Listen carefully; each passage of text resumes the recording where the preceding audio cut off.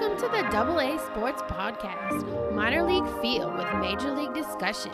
Here are your hosts, Alan and Alan. What's up, everybody, and welcome to the AA Sports Podcast. We are your hosts, Alan and Alan, and this is episode number 25. Quarter of 100. Hey, we made it. At least here in At least now that we 10 days. Right, we're going to actually have baseball to talk about. Hell, there's going to be baseball we kind of talk because I know at least Mets and Yankees have two scrimmage games this weekend. All right. So at least we're going to have some baseball, so we might as well get right into it with the 60-game schedule. So, of course, this all finally came out our last week being hiatus since Alan's on vacation. I just took some time to do some stuff, so we're back. And the biggest thing, which I think they did it right by starting off opening night with Yankees and Nationals. Yeah, why not? It's kick it off 7 o'clock on ESPN. Then right after, there's another game with Giants at Dodgers at 10. So there's only 2 games opening night Thursday. And both those games would be games that I would be interested in watching. It's not like some random teams. I'm like, I don't care about these 2 guys. Those are good teams. Yeah. And the next day, everyone else starting at 4 o'clock is Braves at the Mets on ESPN. Then you have Tigers at Reds, Blue Jays at Rays, Brewers at Cubs, Marlins at Phillies, Royals at Indians, Orioles at Red Sox. And then the first game in Rangers' new stadium is Rockies at Rangers at 8 o'clock. Then you have Twins, White Sox, Pirates, Cardinals, Mariners, Astros, Diamondbacks, Padres, Giants, and Dodgers. And then an Angels at A's is the last game on ESPN that day at 10 o'clock. Yeah, man, I can't wait. We're less than 10 days away. I mean, we're the 23rd, right? And yeah, it's coming. I can't wait. I know. So, best matchup starting, you pick it out is, of course, the Yankees, the Nationals. They'll finally get to raise the banner. They already got their rings already this week since they're pretty much at training camp or summer camp, as they've been calling it. Of course, the Rangers' new stadium at Globe Life Field the next day. Angels and A's that week. Of course, that means Sunday there's a possibility that Shohei Ohtani will be pitching for the first time in 23 months. Oh, wow. I can't believe it's been that long. Right? His first game since September 2nd, 2018 on the mound. I can't wait to see a full year with that guy doing his thing. Yeah. So we get a little sample this year, so he will go at least once a week, which John Madden said. And then I was surprised that they kept the Field of Dreams game, but they changed the opponent. Okay. So it was supposed to be White Sox and Yankees. Yeah. So it's going to be Cardinals at White Sox. Cardinals and White Sox. So that is now August 13th, the Field of Dreams game. All right. And then Dodgers at Angels, August 14th through 16th is a big series where you got 5 MVPs that have won 9 of its awards. Mike Trout, Pujols, Bellinger, Mookie Betts, and Clayton all in the same series. And then the last matchup I think I had, they're going to do honor the 100 year of the Negro Leagues on August 16th. Madison Bumgarner gets a chance to face the Giants in August back in San Francisco. That'll be one to watch. They changed Jackie Robinson Day to August 28th, which is really the March of Washington in 1963 for the color barrier. Okay. White Sox at Pirates in September is going to be a Robert Clemente Day to celebrate across MLB. And then this one, I bet fans wish. Okay. Astros at Dodgers, September 12th and 13th. Will there be fans in the stands? In for September? that one? Yeah. At the rate things are going, I'm going to say no. Florida's jumping out the window, even here at home. Just think about with the scandal coming out, Dodger fans, Astros coming to town, man. Whew. Yeah, that would be something to be interested in. When did the Astros play their first game? Did you say who it was? They are at, I think they're at somewhere, right? No, they host the Mariners. At 9 o'clock. Okay, so I don't really see the Mariners throwing at any of these guys. No. But it's going to happen. It's going to be that first, team. It's got, All right. So. Well, now that we got some games in front of us, who has the hardest schedule this year? So there was 3 big teams that stuck out to me. One is Toronto Blue Jays. Right. The Blue Jays are already in a tough division, and now you're throwing them into the NL East, which isn't no slump either. So they played 46 of their 60 games against teams that finished 500 or better last year, with 20, of course, with the Yankees and Rays. And their desire to hot start is not looking good, too, because based on their win percentage against opponents, they had the 3rd hardest schedule through August 6th. That's the first 2 weeks of the season. Yeah. That's tough. And the next is, unfortunately, our New York Mets. Look, if you want to be the best, you got to beat the best. So just like the Blue Jays, Mets would not have much postseason shot if they were in another division, but because half their games come from teams that made the playoffs last year. The first 2 weeks combined for a 571 win percentage last season, giving the Mets the most difficult schedule in baseball through August 6th. It doesn't get much better down the stretch. The final 10 games comes against the Braves, 3 games, Rays, 3 games, and Nationals, 4 games. 3 playoff contenders with among the best pitching staff in baseball. Right, and speaking of pitching staff, I saw a stat that like MLB.com had that ranked their best pitching rotations this year, and in the top 10 were the Yankees, the Mets, and the Nationals. Nationals were 1, then it was like... Mets were like 8, The one that shocked me was the Reds. Yeah. I was like, I understand, like they're not proven, but okay. And Cleveland, even though they traded 2 pitchers away, they're still in the top 10. It's shocking. Yeah, I mean, it's just hearsay now. I mean, we'll find out when the season gets started. But to have that as a preseason and to think that this division, like you said, the toughest schedules you have somebody from the AL East and the NL East. Yeah. And it's just that whole era. Yeah, right when we heard that they're going to stick to regional, I'm like, well, our division just came in even harder. Exactly. I was like, because you broke it down, 2 of the final 8 teams from the AL was in that division. 2 of ours were in the final 8 of the playoffs. It's like, man, we're about to have a rough. But that's good though, because whatever teams come out of there are going to be ready for the postseason.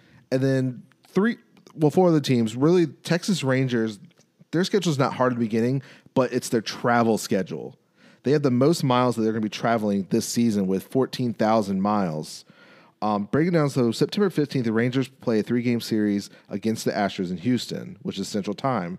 From there, they log more than 1,500 miles from Houston to Anaheim to play 4 games against the Angels in Pacific Time. Then before a quick 2-game set in Phoenix with the Diamondbacks, because Arizona does not abide by the daylight savings time, their games will be played under Mountain Standard Time. Lastly, then they fly to Arlington and Central Time for the final 4 games against the Astros. Okay. And then, unfortunately, the 3 worst records by win percentage of the opponents is Angels, and then the 2 worst teams in baseball last year are arguably the Marlins and Orioles. Because, they face in the 2 divisions that are going to be the hardest. Easiest schedules is kind of some familiar names that we think that could do it this year. Twins have the best, easiest schedule for opponents. Then it goes Indians, Cardinals, White Sox, Dodgers, and Rays. Oh, great. Give the Dodgers an easy schedule, why don't you? Right? So it's very interesting. Like, when they broke it down, okay. And then when I saw the Mets schedule down the stretch, the Braves, Rays, and Nationals, I'm like, they would do that to us. Yeah, man, but the same thing I'm thinking, though, is, like we said, it's a sprint this year, so who knows how these teams are going to act when they barely have any days to rest. Yeah, they're really, I printed the schedule. I'll show it to you after we record this. It's weird seeing next year's schedule and then this year's schedule. God, where's half the paper? It's like a sample. It is. Look at these 2 papers. So, and the funny thing is MLB has a challenge for opening day. Yeah, I like it, man. I'm definitely going to be part of this challenge. What's up? 15 games over 2 days. You pick, and I guess who has the best record is going to get $100,000. That's amazing. And remember, don't forget to do your picks for your century. Are they starting it over? Or something? Since there's no games yet, you can still put your time in. I saw it the other day. Ah, man. Who's going to keep track of that, man? This season is going to be even harder to pick now, if you think about it. You thought about how many. So, if you. Yeah, you're right. Yeah. So. All right. Well, so now that we went about the challenge on opening day, the MLB has released their 2021 schedule. Yeah, usually you get that in August. So I guess since they have downtime, they go ahead and they might as well knock it out because they're going to have more things to worry about when the season actually starts. Yeah. So the game plan is April 1st, opening day in 2021, is actually going to be, if I remember correctly, which is begin the 30 minutes. All 30 teams are going to play that Thursday. Okay. So not some played that Thursday, some played that Friday. So everyone's going to be playing Thursday. So this will be the first time. I remember seeing the year. It was since 1968, where all teams are going to be playing on the same day. So there'll be 10 divisional matchups along with 15 games.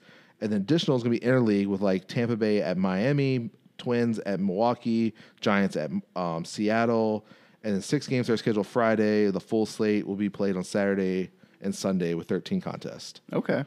Interleague, they changed it up this year, kind of pretty much what they did this year. Interleague is going to be regional defined. So, of course, AL East will play NL East, Central, so on. And the biggest thing I think that I liked what they did was with New York Mets and Yankees. It's going to be the 20th anniversary of 9/11. Yankees are going to be playing in New York at Mets. Okay. On September 11th, the latest they've ever played each other. Well, it sounds like you need to get Mike Piazza over there. Oh, he's got to be throwing out the first pitch. Pitch that day. I'm saying. So, who else? and then of course they play July 4th. Okay, nice. At Yankees. Okay, so that's fair. Couple other ones. Let's see other highlights of the schedule. Dodgers will begin their home schedule with 3 games against the Washington Nationals on April 9th and 11th. Braves will host the Cardinals on Father's Day weekend, rematch of their division series last year. Of course, the All-Star game next year is going to be in Atlanta for the first time since 2000. Final game of the regular season is going to be October 3rd with 12 division games. So Atlanta, huh? Yep. I wonder if we can make it. It's not that far a drive. Like, check it out. Our best would have been going to DC. Yeah, and unfortunately, so. But yeah, so it's gonna be an interesting schedule. We'll see if nothing changes, which I don't think we'll see. You know, who knows? It's too far ahead, but yeah, we're not gonna worry about that till we get there. We're focusing on this 60-game season right now. Yeah. So first thing first, we got to talk about since we've been gone. Last time we talked, there's 4 players who opted out. Excuse me. That decided not to want to play this season. Well, the list has grown, of course, over the last pretty much 2 weeks. Yeah, a couple of big names have been thrown out there. Yeah. So first thing first, I have David Price from the Dodgers. Yeah, that's a big one. Yeah, I was like, after that trade, I was like, that's a big hit for them because that's a key player. So that's something to look out for alone, right there. Yeah. So the next one is Tyson Ross of the Giants. Okay. Of course, Joe Ross is the brother who declined playing for the Nationals. So Felix Hernandez of the Braves, trying to get a comeback story, he decided to opt out. Then we have Nick Markakis of the Braves. A lot of back-to-back Braves right there. That's not good. Buster Posey of the Giants, which is a nice story why he did. Yeah. Michael Kopech of the White Sox, which is very shocking. Yes, and not only did Kopech say he's not playing, the managers are actually worried about him. Yeah, some about depression and stuff going on. They're worried about him. Yeah, so that's another story that we're going to have to keep an eye on and see what's going on with him. Especially after Tommy John and everything, he thought he was going to be ready. They're like, this guy, high potential. They thought this could be the year, and then so he decides to walk away. Especially with the team he's on. Like you and I have both been praising the White Sox for how good they could be. Pitching staff, and they drafted nothing but pitching again this year. Exactly. And then last was another pitcher, which was as of yesterday, is Jordan Hicks of the Cardinals. Of course, he had Tommy John, so he missed last season. So everyone's expecting him back this year, but he opts out because of his health concerns. Okay. So it's nothing real big and shocking. We knew this was going to eventually come. Now, certain of these players are going to give shots to other players, like Posey. Mm-hmm. You have the top prospects. You took 2 catches back to back. Is it time to maybe give your top prospect a chance? Right, and with all these pitchers, like you said, all these players, some of these key players, like Posey might not be a key player right now because he is starting to get over there. Yeah. I would transfer him to first base eventually, if not already. Majority of these people have been pitchers. That's what I'm saying. The pitchers, and that's good because these prospects can get up there and show what they got. Or if you're in a good situation like the Mets are, we lost a pitcher, but guess what? We had a 6th spot anyway. So yeah, we had someone fighting for it. Exactly. So, all right. Yeah. Well, speaking of players and opting out, what about these positive COVID players? These players have been testing positive. So, of course, they didn't have to tell people who's positive. I thought they weren't going to tell people. That was my impression. They weren't. They were going to keep it secret. Yeah, like there's the big question with Mets is Robinson Cano finally showed up to practice today. He hasn't been there for the last week and a half. Was he positive? But they haven't said anything. So right. I guess it's on a team-by-team or a player basis. Like, yeah, sure, go ahead and tell them kind of thing. So starting with, I have it broke down by team and because there's not just a couple players. So Arizona, you had Junior Guerrera and Samano Blanco tested positive. Was told by reporters on July 5th. 3 days later, another player from their team tested positive. Atlanta Braves have 4 players that tested positive. Man, the Braves are getting beat up so far. The biggest one is Freddie Freeman. Yes, Freddie Freeman. Which he has a fever. It's going to be a while before he can rejoin the team, so he most likely will miss the start of the season. And in my opinion, he's probably, the Braves are so good, but he's definitely one of the best players on the team. Yeah. I would put him ahead of Bryce Harper right now, but I don't know about Acuna Jr. They got great players. Yeah. But they can't afford to miss Freeman. No. He's a power hitter that they need. Your first baseman, your core, your guy, infielder Pete Kozma, right-handed pitcher, Puig, Toussaint, and then Will Smith. So they had 4 players. Okay. Red Sox have was it 1, 2, 3 players? No, 4 players. No one big name. Looks like they're all prospects and pitchers. Cubs, they said 2 staff members, but no players so far. So I'm like, that's a good thing. White Sox have 2 players tested positive. Both players are isolated away from the team. No names. Rockies, Charlie Blackmon. Blackmon, yes. That was the big one for them. Kansas City Royals, Xavier Perez tested positive. And then Brad Keller and Ryan O'Hare tested positive as well for the Royals. Oh, Salvador Perez is a pretty big loss right there. Especially missing last year. He's ready to prove, and then now this. So Angels had 2 players with mild symptoms, no names. Dodgers, their big one is, of course, just a couple days ago, Kelly Jansen reported that he tested positive. So Marlin has 4 positives, according to sources, but no identify at the time because they have the right to privacy. Milwaukee, Luis Reyes tested positive. Lefter Eric Lavu. So Lavu himself did not test positive, but must go through protocol because someone that he come in contacted. So Minnesota Twins, you got Nick Gordon, Edward Colon, and then of course Miguel Sano. That was the big one for them. Mets said they have 1 player tested positive, but no unnamed, of course, which I think could have been Robinson Cano. Could have been. So Yankees have 2 as of right now. Actually, no, 3 because Chapman just got positive news. So and then LeMahieu is the other big name for them. Oakland, they have 2 players. Phillies, of course, before all this happened, they have 7 players and 5 staff members tested positive before all this. Pirates, they had 2 players. Cardinals had 2 players. Padres, their outfitter Tommy Palm tested positive, and then 2 other players. Giants have 2 individuals that tested positive, and of course, last year's first-round pick also tested positive, Hunter Bishop. And then we have Seattle. There's more than 1 player that has been shut down. Joey Gallo, the Texas Rangers, tested positive. And, of course, 2 national players that test positive. And then Juan Soto has been isolated because he was in contact with one of those players. And then, of course, Zimmerman and Ross opted out. Right. Well, what I'm saying is we haven't even started yet. And this many players are testing positive. What happens when we start getting into it and they get more and more people together?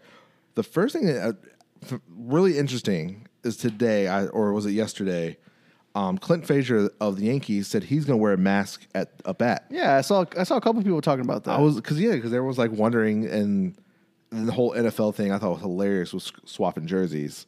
They can hit each other and everything, but But can't swap jerseys. Like, okay. Right. But it is a question, like, should you wear a mask at the bat? Because you are close to the ump and to the catcher. So but then you're on base. So it's yeah. Well, my thing is, I saw somebody else had a video, and this is making me think of this. Is that they were? I think it might have been at Boston or one of the stadiums. They were putting locker rooms in Boston in the suites. Makes perfect sense. I love that. It does. And because my thing is, these guys are going to be together. They're going to be. Are they going to separate them on the buses? Are they going to take more buses? Mm-hmm. Or how are they going to do this? But when I'm thinking in the locker room, everybody's right there. Yeah. So if you're putting people in the suites and different locker rooms, that's fine. Yeah. Red Sox did 2 per suite. They got to do something like this. And, of course, like Mets announced today that their second location for summer camp is Brooklyn. So they sent some of the players, the minor Cyclones play. Yeah, to their camp there. So they're starting to separate them more now since we are about 10 days away. But that's my thing is that they're going to have separation to this whole thing, and it's not going to work the best in the dugout. So it's something to keep an eye on because this season could get shut down just as quickly as it got started. Yeah, it's going to be a big test. Like, we'll find out definitely next week, especially like after Yankees and Mets play. We'll see how that goes, see how it's acting. Exactly. Because it is going to be on SNY, both games, so we can watch it from there to see. I haven't really heard of any other teams scheduling yet. So they're allowed 3 games, so it makes sense for them to play 2. All I'm saying is if this is a good test for the other sports too, because if baseball can't make it happen, There's no way the NFL is going to get through that. Soccer's doing it, but they have some weird time schedule. Well, Apparently, everyone's loving the NBA because they took the weekend off and went golfing and all that stuff. But, of course, they've been breaking the bubble as food getting delivered and stuff. Well, we'll see what happens. I mean, like I said, they've been playing baseball in South Korea in their KBO, and they've been doing fine. Yeah. But for some reason here in the States, man, it's not the same story. Yeah, definitely. It's uptick, and other countries are worried. So it's interesting. So next thing, some injuries in MLB. We got last couple of days, some big names. Like one is one of your players that you like, Christian Walker, apparently hurt his groin. He's questionable for the start of season. Cole Hamels, his triceps, is questionable for the start of season. Richie Martin apparently broke his wrist, so he's definitely out for the season. Rizzo is questionable for his back. And then Byron Buxton, something happened during practice yesterday. He was tracking on the ball, and they're saying his foot, so he's questionable. And then Aaron Judge still thought maybe he was ready to go, maybe for these games this weekend. And he apparently hasn't really been swinging too much. And now he has a stiff back to go along with the cracked ribs. Yeah, it's not a good combination. So it's like, what's going on with your star player? So not only do your ribs crack, your back hurts, you can't cheat this year. This is going to be bad for Judge. Yeah. It's very, So, but, he has what we said, 10 days. We'll see if maybe he plays one of the games this weekend. It's Friday, Saturday. Okay. I bet they're going to try to hope to get him out there to see how he reacts, how he feels, at least for an inning or two, or who knows. All right. Well, on to other news. So apparently the Blue Jays cannot leave the hotel. So the biggest thing before, summer camp started, we thought that Blue Jays were going to have to go to Buffalo for practice because they did not open up the fly into Canada yet until I think it was 2 days before the season's supposed to start. So, okay, they're going to Buffalo. Well, they got to go to Toronto, but they have a hard bubble. Of course, if you don't know that Toronto Stadium is attached to a Marriott hotel. Okay. So only allowed to be at that hotel and then down for practice. Which isn't the worst thing in the world. It's not. Where else are you going to go? I mean, so the biggest thing, I guess, is because what they were told is pretty much you got to come into the country. You're under 2 weeks quarantine. Like, okay, it's fine. For 2 weeks, we'll be 14 days in our hotel. Sure. But now it's coming out that if you leave the hotel or the stadium, you're facing a $750,000 fine. Whew. Yeah, that's nuts. Man. Yeah, so the new Blue Jays first baseman, Travis Shaw, who was signed a free agent, was the first to reply to some tweets that, of course, was later deleted. We were told 2 weeks, not all summer is a little bit, he tweeted. All summer isn't going to happen. That's not my opinion.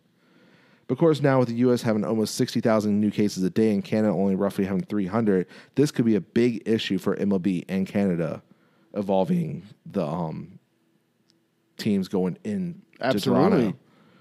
So now there is a possibility where Blue Jays are going to have to maybe play in Buffalo.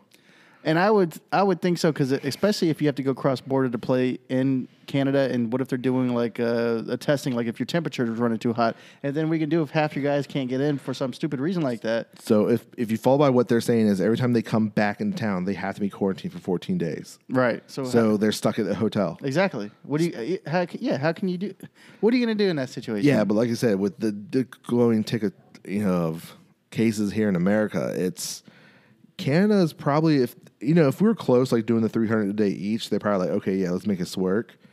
But now it's getting interesting. Well, if the Blue Jays aren't able to play in their stadium, then I'm going to say they have a tough schedule already because they have a disadvantage. They're not playing at home. They're playing at some place. It's a random site. Might as well be the AAA site. Yeah. And they're not going to have the lights like it is. Not the same feel at all. The dugout and everything. Disadvantage, if you ask me. Yeah. But anyways, so not only that, the Blue Jays also are going to do something this year. They're going to be honoring Tony Fernandez. Yeah, all we know, earlier this year, he passed away at the age of 47.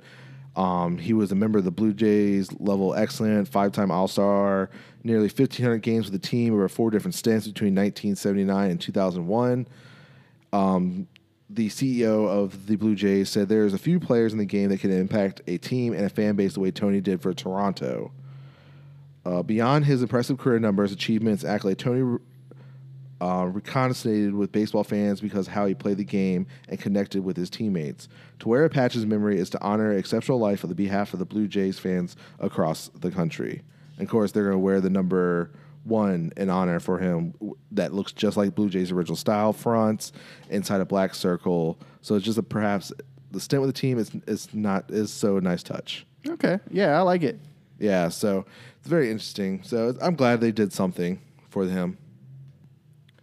All right, next thing we were going to talk about, should Puig sign with the Orioles? But of course, different news has happened. Puig has signed with the Atlanta Braves. Yeah, today I got notification that Puig signed with the Braves, and it makes sense based on the players who are currently injured or have opted out for the Braves. I mean, who was the outfielder they lost? Markakis, exactly. So now you need another one. It's fine. Puig is probably the best option, especially if you're on a team like the Braves. The Braves are trying to win. They need to replace elite players with elite players. Not saying Puig is still elite, but he could be. He batted .269 last year between two teams, I believe. Yeah, it wasn't great, but he was a pretty decent. But based on his track record, I think he has what it takes to fill in for the spot, assuming his attitude's okay.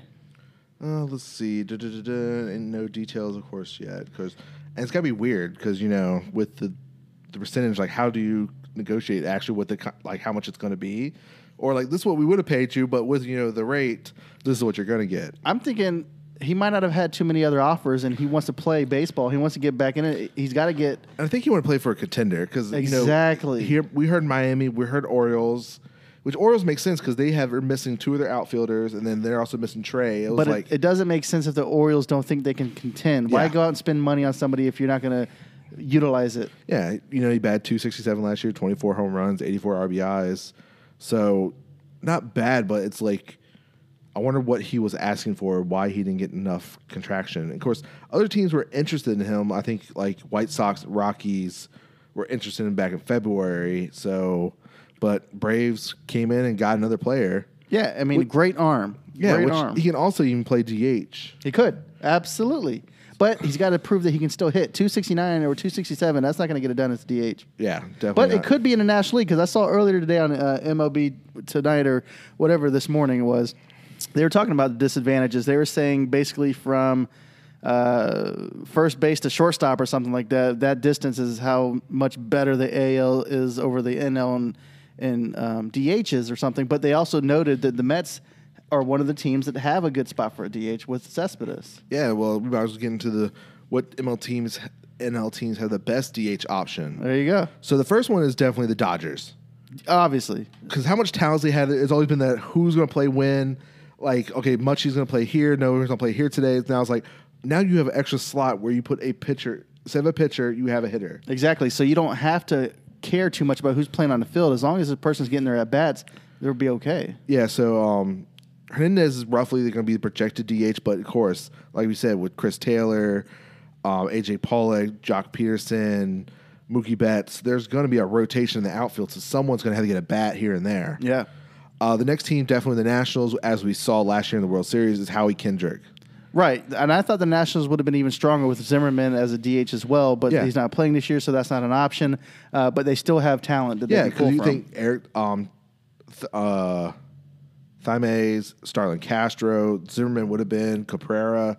So you had options, but, with Howie Kendrick did in that DH position when he was in Houston. Yeah. So he's definitely still has the bat to do it. So it's definitely a good chance with him. And then Reds. So before the season, when they signed Nick Castellanos, we're like, okay, they have 4 outfielders now. Exactly. What are they going to do? Like, who's going to be? And then now we have a DH. So most likely Jesse Winker is going to be the guy they believe is going to be the everyday, most of the days DH. Okay. I mean, it's a good problem to have. I mean, beginning of the season, yes, you have a decision to make. Now, everybody can be happy because they're going to get their bats. Yeah, so the teams who had like problems, like who's going to play this position this day, we're going to have to rotate. Now it's like, oh, we have a position where someone can hit. Exactly. So that one worked out for them. The next one also is our New York Mets. So before all this week, it looked like Dom Smith was finally going to have a regular at-bat. Like, yeah. Okay, finally he's going to have a chance and stuff. But this week has showed that apparently Cespedes is ready. And Cespedes ain't playing. I don't know if you got to see him taking BP, but Cespedes is out there raking. So it's like, because he's taking Seth Lugo, which are one of the best relievers, closers last year. Absolutely. Took him deep in a simulated game. Yeah. And also, he's trying to play on the field. He's not trying to be DH. Yeah. He's out here making behind-the-back catches. Like having fun. I'm like, okay, Cespedes, are you 15 Cespedes? Right. So if that's the case, a lot of teams are probably scared right now. If that's the case, I'm going to go get my lime green or yellow armband. Right? So, but with Dom Smith, you have also J.D. Davis. They can rotate at left field. Cardinals, Matt Carpenter most likely will be the everyday DH. They have some other options they can do. With like Tommy Edman at third base and Tyler O'Neill in left field. Well, it's good to have more than one option because if a guy is getting in a cold streak, you got to get somebody else in there. The next one is the Cubs. They got most likely everyone's thinking that Kyle Schwarber will be the DH. Yeah, I would Do assume you so. keep him in the outfield? Do you keep more in DH? It's that question they got to figure out before the start of the season. And everyone thinks Schwarber will be the DH. Right, and then and then somebody needs a day off, he can fill in the outfield. Yeah. And then now with the Braves, now we have Puig signing. Ozuna was most likely everyone's thinking that will be the DH. 1 year deal. He had some decent numbers last year with the Cardinals. So now it's like, is it going to be Ozuna and Puig rotating? Like, I don't think so, man. I think Ozuna's still going to be the guy because Puig's got the arm. Yeah. The arm that I would want. Yeah. I mean, as long as he's still got it, he's going to gun people out. That's what you need. You need somebody out there to make plays and assists. Yeah, then because they had with signing Ozuna, they're like, okay, they have a top prospect ready to come up. Now you're at Ozuna, same thing. But like I said, Markakis now is left. Yep. That's probably where Puig is now slid in. So Rockies is next. Most likely DH, they believe it's going to be Daniel Murphy. And I would say the same, yes. I don't know if Murphy's the greatest in the field anymore. Yeah. He can still hit. I don't know if he can crush for power, but he'll get the job done. Yeah, so and then Phillies, most likely everyone's believe it's going to be mostly Jay Bruce. Yeah, I mean, Jay Bruce has a perfect spot because he's for him. being blocked between Harper and then McCutcheon on the other side. Right, and well, hold on now. Yeah, well, who's our first baseman? Hopkins. Okay, Reese. yeah. Yeah. He's not taking over that. But so you're right. Jay is probably going to do mostly where if it's left-handed bat situation, he'll probably be that day.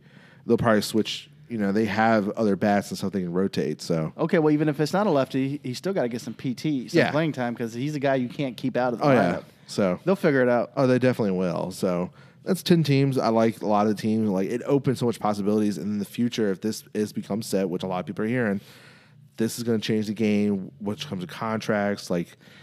Yeah, man, it was funny because, like I said earlier, I was watching MLB today or whatever it was, and Al Leiter was up there, and he was all upset about the DH because he's like, if I was a pitcher, I would want to face a pitcher. Of course you would because it's an easy out. You're right. I mean, unless you fish in Bulgarm or right or somebody like that who can crush it, but. Like you said, man, I know a lot of people are against it, a lot of people are for it. I was originally against it as well, but I see it. I see why it's a thing and why they're going toward it. And if they're trying to get more interesting and have more exciting ball games, you got to have another hitter in there. You can't have 8 hitters and an out. Right. And because there's not enough pitchers that crush a bunt, a maybe easy out, strike out real quick. Like no one's interested. Like okay, it's the pitcher. Who cares? Yeah, when the pitcher comes at the bat, it's like all right, well this inning's over. Let's go get some lunch or something like that. Now you have another contender there. That changes the game for your leadoff batters. Everybody else, everything, the whole rotation. Because someone put up the Mets starting rotation. I'm like, wow, it looks weird because then so and so can bat ninth now. It's like said DH could be up there. It's like this is going to change some interesting. Opening days will be interesting, especially when, when we see it, for example, opening night with the Nationals, where you see that pitcher spot number 9. It's like, oh, no, it's going to be someone else. Well, you did say it was an interleague game, though. They're playing in Nationals? They're at Nationals, yeah. So yeah, that's the only thing I would miss is seeing the interleague games where the AL pitchers have to hit. Yeah, where I haven't done this since how long? Exactly. That's the part I would miss. So, but hey, we'll see. We'll have to get used to it if this is a thing. So, next thing is, with 60 games, the limited schedule, records are, not going to really be broken because, home runs, you will worry about it and stuff like hits, strikeouts.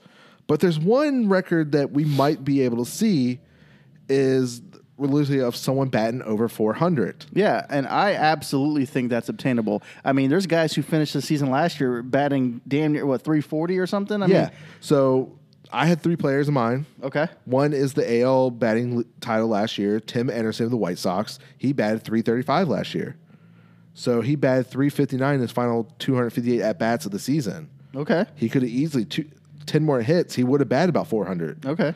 So, smaller sample size, very interesting. McNeil of the Mets. Yes. Great hitter. Yes. He batted 344 in his first 82 games of last season. At game 72, he exceeded the 254 plate appearance threshold that marked was up to 351 he was batting.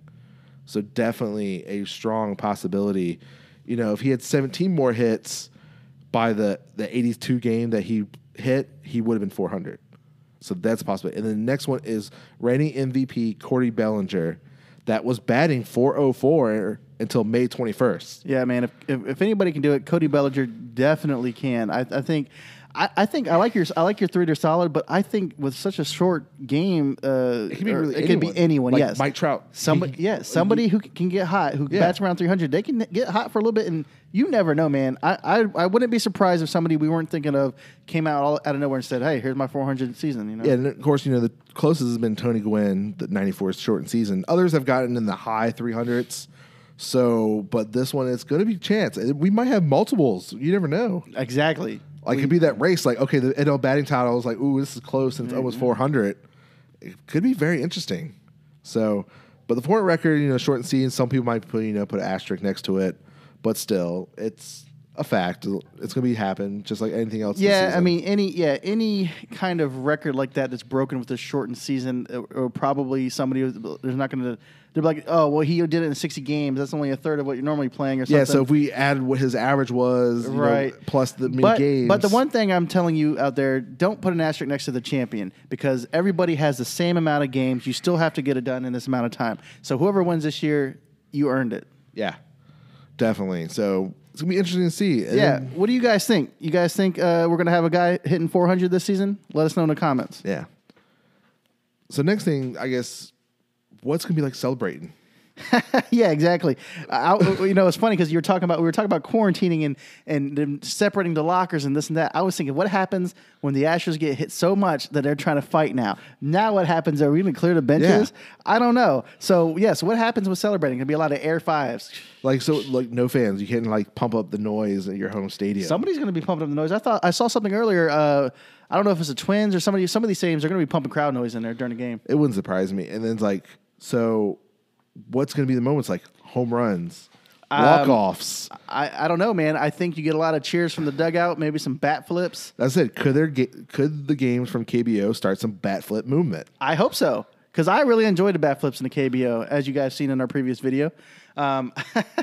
Shameless plug right there. But I do think that they should do something exciting, because what else are you going to do? Oh, I hit a home run, cool, run around like you've been there before. No, because you don't have anybody in there hyping you up. You got to hype yourself up. The teammates got to get into it. You got to throw the bat into center field. I don't know what you got to do. Yeah, there's rumor that some people are hearing that there are certain players planning like dances and stuff to go on camera so fans can watch at home and celebrate. Hold on. You know, this sounds like basketball. Is that what we're going to do? So, yeah, they said it could be some dances, and then you think of something. Yeah, they have 10 days before games start.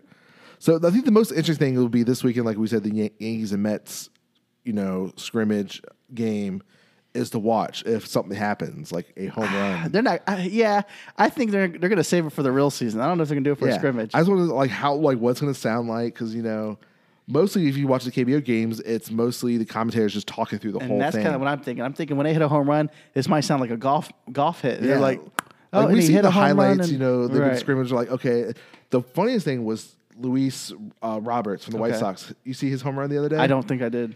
So he hit a home run and then fell down, tripped over himself at home plate, and then looked up and realized it went out.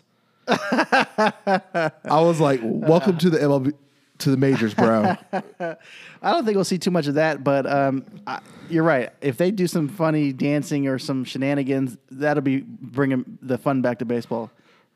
I think because what they did one simulation, I think I saw was the Cubs. He ran down the dugout like. Yeah, there you go. Like, come on. Like, what else can you do with it? Yeah, but that'd only be so fun for like the first, couple of weeks. Then the guys aren't going to be celebrating like that every home run. Yeah. They could, but I think they'll make gestures like when Mets did the salt grinder. Like they'll do something. Yeah, there you go. Something to entertain themselves. That's exactly what we should do. So, and speaking of Mets, it finally has started the purchasing or the bidding to buy the Mets. Yeah. Yeah, so we first actually and have second rounds. we actually have contenders. One contender is mysterious. Nobody we don't know. It's a random person or random group that they're not disclosing at this moment. Yeah, some people are hearing this investment firms, like some people are starting to hear. But the other ones we're hearing are the same players from before, but it's getting more interesting. Yeah. So first round there was 5 bidders, 2 unknown, and then 3 people we have known. Of course, the first one is the guy who was posted by the team in February and then fell apart, Steve Cohen. Yeah, and I still like him in the running. I mean, he's got the money. He's willing to pay more now. I think he says he's willing to pay $2 billion for the team and $2 billion for the SNY. Yeah, so apparently he has the largest offer from the first round is $2 billion for the team, $2 billion for SNY, even though SNY is technically not for sale in the deal. So, but he's willing to pay $4 billion to acquire the Mets and the SNY. Right, and at this point, I cannot imagine anybody else offering much more than this guy's offering right now. Yeah. So the next group is Josh Harris, along with his principal partner, Blackstone executive David Blitzer, who owns the 76ers and the Blue Jersey Devils. They're in their group. They're the next ones. Right, and if anybody can own a team and know what to do with it, it's somebody who already owns a team in a different sport. Why not? Yeah. And then A-Rod's group. A-Rod's group has been getting very interesting lately. We've gotten some new players that have added on to his group. Yeah, so of course he was backed by Florida Panthers owner Vinny Vola and then Vitamin Water co-founder Mike Wappel, and their opening bid was $1.7 billion. But like you said, they have added players to their group. Right, and not all these guys have a lot of money, though. I mean, one of the guys that they've added is Mason Plumlee. I mean, he's an NBA basketball player, but he's like a guy who's coming off the bench as a role player. Yeah. I mean, how much money does he have to invest? Yeah. So, we have former players Brian Urlacher, DeMarco Murray, and Joe Thomas. Current Kansas City Chiefs tight end Travis Kelce has joined the build, and like you said, and then NBA players Bradley Beal and then Mason Plumlee. Kelce commented that he said, "This is a crazy opportunity. I had a chance to meet A-Rod a couple years ago. He told me how much a fan I was as a kid of him. I was thankful for the success that I've had in the NFL. To an opportunity like this to come to my table, I couldn't think of a more unique set of people to change this." I agree. I absolutely agree with that statement. This group is very unique, and I like it because they're all professionals, either past or current. And current is I wonder how that works. If you're a current player and owner, is there some kind of like I'm involved in this, and how can I be involved in that? I don't know. So I guess separate sports. It's weird. Like, so how much it's actually how much they're approaching the team with, and so how much majority stake. But based off of this, I'm thinking Kelce. Okay, what's his biggest contract? I'm not sure, $80 million or something or less. Yeah, right. He doesn't have a lot. Exactly. Yeah. Mason Plumlee, not a very big contract. Some of these other guys who Bleal retired, just signed his big contract. Brian Urlacher. He's had his money, but it wasn't a lot because Yeah. he's an older player. They weren't giving out these kind of contracts back then. So I'm just saying, how They're much money small, are they probably. exactly? How much are they bringing? And then, like you said, their first bid was 1.7. Well, guess what? Your guy over here, Cohen, has got $4 billion. That's a lot of billions to catch up to. Yeah. So, and then, like we said, there's 2 other unknown at the time of the first round. Well, today, second round bidding began with 4 other groups. So, of course, the main 3 that we talked about and 1 unknown. Mm-hmm. The investment bank, Allen and Company, who's overseeing the sales process, informed the groups of their status with the sale and also told them to submit their next round of bids and do not include a bid for SNY is not part of the deal. No information at this time of how much was offered in the second round. So but I'm almost saying like the report was a couple days ago I heard was, that Conan is most likely the favorite. He has the money. Yeah, he has to be the favorite. And the report is that if he gets the team, he's going to money ball the hell out of it. And I got scared for a second. I'm like, money ball? You're showing me you're cheap. No. If the player can help the team by statistics, he will pay whatever it is to get him on that team. So we're following the Yankees game plan. Kind of. He's ready to spin, apparently. He wants to win. Well, look, man. He's finally going to make the Mets a big market team like we've been saying for years. Should have been. Right. That's fine with me. I mean, if the Mets can get 27 rings, I think we'll be all right. So, but then there's a report is that not Fred, I think Jeff Wilpon, report is they said Conan, they patched it out, they talked about it. I think that's why the deal he offered $4 billion for both, because he wants both. But heard as Jeff is still a little sour that he actually would rather take A-Rod's bid if it's close to the highest. But it's not going to be close to the highest. And even if it was, you're leaving money on the table. Yeah, I think with that coming out, I bet Cohen raises it even more. I don't know, man. Oh, it's close? I don't know, man. In this situation, it's probably not as close. He's probably wanting it to seem close, so he wants Cohen to up the money. But I'm thinking right now, they're hurting for money. Everybody wants the Wilpons to sell the team. Not only that, we are in a time when baseball is scarce and we don't even know what's going to happen this year, and the money's not going to be right. So as far as I'm concerned, he can buy it at a discount. If I was him, I'd be like, oh yeah, $4 billion, and you're talking this crap. Here goes 3.7. I'm just saying, like the ball's in his court. These guys need to stop playing games. And the biggest thing is, he has the money, like with all, like A-Rod's group. Like, yes, they can probably put the money together, but who's going to pay for certain stuff when it happens? Exactly. Even if A-Rod's group can get the money together, based on the people that he's added to this group and based on what I think their pockets look like, if they buy the team, where are their reserves at? What are they going to do? How are they going to spend? You know what I'm saying? You're right. That's exactly my coming out of this. issue. Who knows how much money they're going to lose? You have just enough to get the team. You have nothing on the back end to keep supporting it. Like, luckily the stadium's new, so you don't have to worry about building a new stadium anytime soon. But certain stuff, going to have to happen. And then who is in charge of that loan? Exactly. And not only that, we're talking about money now. So not only do you have a little bit of money, you're not going to get SNY with this deal. So you're not going to get the rights to that profit right there. Yeah. So before the whole coronavirus, the report is Mets were losing about $50 million a year. They can't support that. And that's that. with SNY. So you take SNY away, how much are they actually losing? Right, because now you're relying solely on stuff that you can sell online at the store and people coming in, concessions, buying tickets, buying this, something at that. You got to get TV money. Yes. This has got to be common sense. And that's where Dodgers, when that group bought them, they got the TV deal, $1 billion TV deal. Right. You don't want to buy a team and leave something in the hands of somebody else you can't control. That does not make sense. Yeah. Cohen has the right idea. He wants everything Mets. He doesn't want half the Mets and leave the TV deal out there. He's got to get it all because that's the only way it's going to make sense because he knows how he's going to fix this. Yeah, because I think if he has to wait it out, I think it's like 5 to 10 years SNY deal. You can't do that. That's not a good way to go about it. Well, I think that's basically all the baseball news we have for now, but we do have. Yeah, so the biggest interesting, it happened Monday. The Washington Redskins announced that they're going to change the name. Exactly. So this could be baseball related, but yes, the Redskins have finally announced that they're going to change money, and it's hard to say, but it came from his investors putting pressure on him. It didn't come from him wanting to change name at all. I remember Dan Snyder a couple years ago saying he's never changed his name, no matter what. But FedEx, the CEO of that, Nike, Pepsi, they're a minority owner in the. They own the stadium deal, right? And they have the rights through 2027 of the naming rights, I think. And they're saying, they're putting pressure on Dan, so he's going to change the name of the Redskins. And the hard thing that the Redskins are running into is that there's a guy in Alexandria, Virginia, who's bought like 40 different patents on names that the Redskins have to play with, and that includes the Red Tails, the Warriors, and everything else that the fans have been liking so far. Yeah, he's trying to get paid, and it's smart. I'm not mad about him. I'm not mad at all. He probably spent a couple $1,000 buying all the trademarks up, and probably gonna get a decent money. And what's funny is a couple years back when the Redskins were talking about changing the name, because this is not the first time this has happened. There was somebody, it might have been the same guy, but there was somebody buying the same thing. Yeah. He was buying the name rights just in case they decided to go with it. And this guy's smart. Not only is he buying the rights to the name, he's actually getting products with the names on it and selling it. That way, in case they try to take him to court, he can say, look, I'm doing this.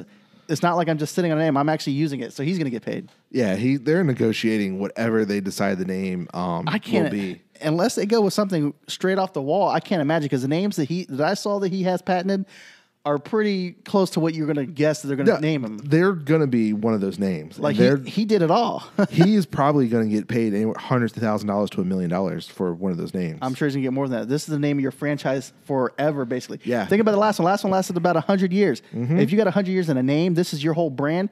This guy's going to get paid something fierce. Yeah. We're talking. I mean, we might not be talking about a Mahomes deal, but he's going to get something pretty solid. And they need to do it soon because, like you're saying, I think 2 teams start training camp or start OTAs or something this weekend. So it's like, it's got to come out. We got to get jerseys, helmets, everything's designed. I'm pretty sure the design's done. They probably already picked the name. It's now the trademark issue. Now they have to negotiate, get done. So with this, there's a question of should Braves and Indians follow the Redskins and change their name? Right, and I know that the Braves have already said that they're not changing their nickname. No. They already said that it's actually honoring somebody. I don't remember the whole story. And the tomahawk chop, that was something that Deion Sanders actually brought and made popular from his alma mater. I don't think they're going to change the name. No. I don't think they should, to be honest, because think about it. Well, even with the Redskins, Dan Snyder was trying to say that this was honoring somebody, and the guy who was related to the person who actually drew the logo was upset that they're changing it as well. Yeah. But in today's day and age, everybody in America seems to be easily offended. It's sad, but it's true, because if you go into other countries, they're not going to care about you at all. They're not going to care about your feelings. But here, it seems to be a big deal. Yeah. I didn't really until, I don't know how long ago, when they said some people were saying it was racist. I'm like, I've never heard anyone call someone a Redskin. And you think about it, it's got to be years and years and years ago. And they're like, oh, it's racist. I don't really feel, but if someone is, it's fine. Right. Yeah. And all I'm saying, though, is if you start changing the names, I get it. It's happening to Redskins. That's fine, whatever. But if you start doing this, everybody's going to be offended by any name you choose. Think about it. If you're saying the Redskins are racist, then you want to change the Indians' names. Well, if you're changing the Indians' names, well, then that means everything Indian-related, Blackhawks, Chiefs, whatever, they're going to have to change their names. And guess what? Nobody's going to really remember the Indians except for what they get taught in school, and that's going to be bare minimum. So there's going to be a forgotten thought because of this. Yeah, no, I think Redskins should be the only one. I understand it. As a Redskin fan, it's going to be weird. I'm excited. I get it. Especially if it's the name I want. I want the Red Wolves. That'd be cool. I like the Red Tails, with the Tuskegee Airmen. The Warriors, I thought was going to be it, since Dan at one point owned the trademark, but then he let it go. Because he was about to use it for his arena team. So I thought, that's going to be the easiest. But then I found out he let it go. I was like, okay, well, then it's back to square one. It's just the more, especially when players have been talking about the Red Wolves, how, you can call those stadium the Den. The defense can be called the Wolf Pack. Exactly. It's okay, this is getting interesting. So we'll see what happens. And like we said, Braves and Indians shouldn't do nothing. So, but like I said, yes, man, you let them change the name. Think about it. The Blue Devils, boom, you got to change the name. Any sports team name, you got to change it. And if you want to be a fierce competitor, your name says you're fierce. You keep changing it to make everybody happy, nobody offensive. We're not going to have good teams' names. No. We're going to be like the Washington Blue. I'm just saying, it's going to be nuts. Yeah, so I don't think they should do anything. I think, if anything, I think Braves, they might go away with the tomahawk chop, but that's not going to be an issue this year. There's going to be no fans. So I don't think that's going to change, man. If you're a Braves fan, I don't see what else you going to do, man. That is intimidating alone. People come up there and you got the whole stadium doing that. It gets you excited. You get the goosebumps. That's good to have as a home team. Yeah. So that is it for this week's episode. So like we said, we have our first exhibition games next week. Actually, this week with Yankees and Mets. There's probably others going on throughout the next week, and then next week, we're actually going to have the breakdowns, our picks, some awards, who we think might do this this short run. But it's going to be interesting when we break it down, who's going to win the division, playoffs, and who's going to be our, I don't know, early pick. It's going to be who's the fastest to the World Series. Who's going to run away with it? Exactly. Because, God, like you said, the first 2 weeks, really no team has no time off. It's going to be 4 series back to back. Whatever team can get in rhythm the quickest is going to make it happen. Yeah, and whoever's the healthiest. So, but yeah, we'll see y'all next time. See ya. All right, everyone. Thank you for checking out this episode. Please like, share, and subscribe to the channel. Share it with your friends. Don't hog the goodness here from AA Sports with your friends. And if you want to take that step further, please click on that Patreon link that's in that YouTube, description down there. We do monthly giveaways, gifts from us if you do different tiers, and you will get most likely everything we do here at AA Sports a day early, if not more. So please share that with your friends also. We'll catch you on next time. Peace. For the record, I'm done trying to make y'all comfortable. For the record, you ain't trying to grow, then it's done for you. For the record, lab on me going all the way. For the record, ain't trying to link, no time to waste. For the record.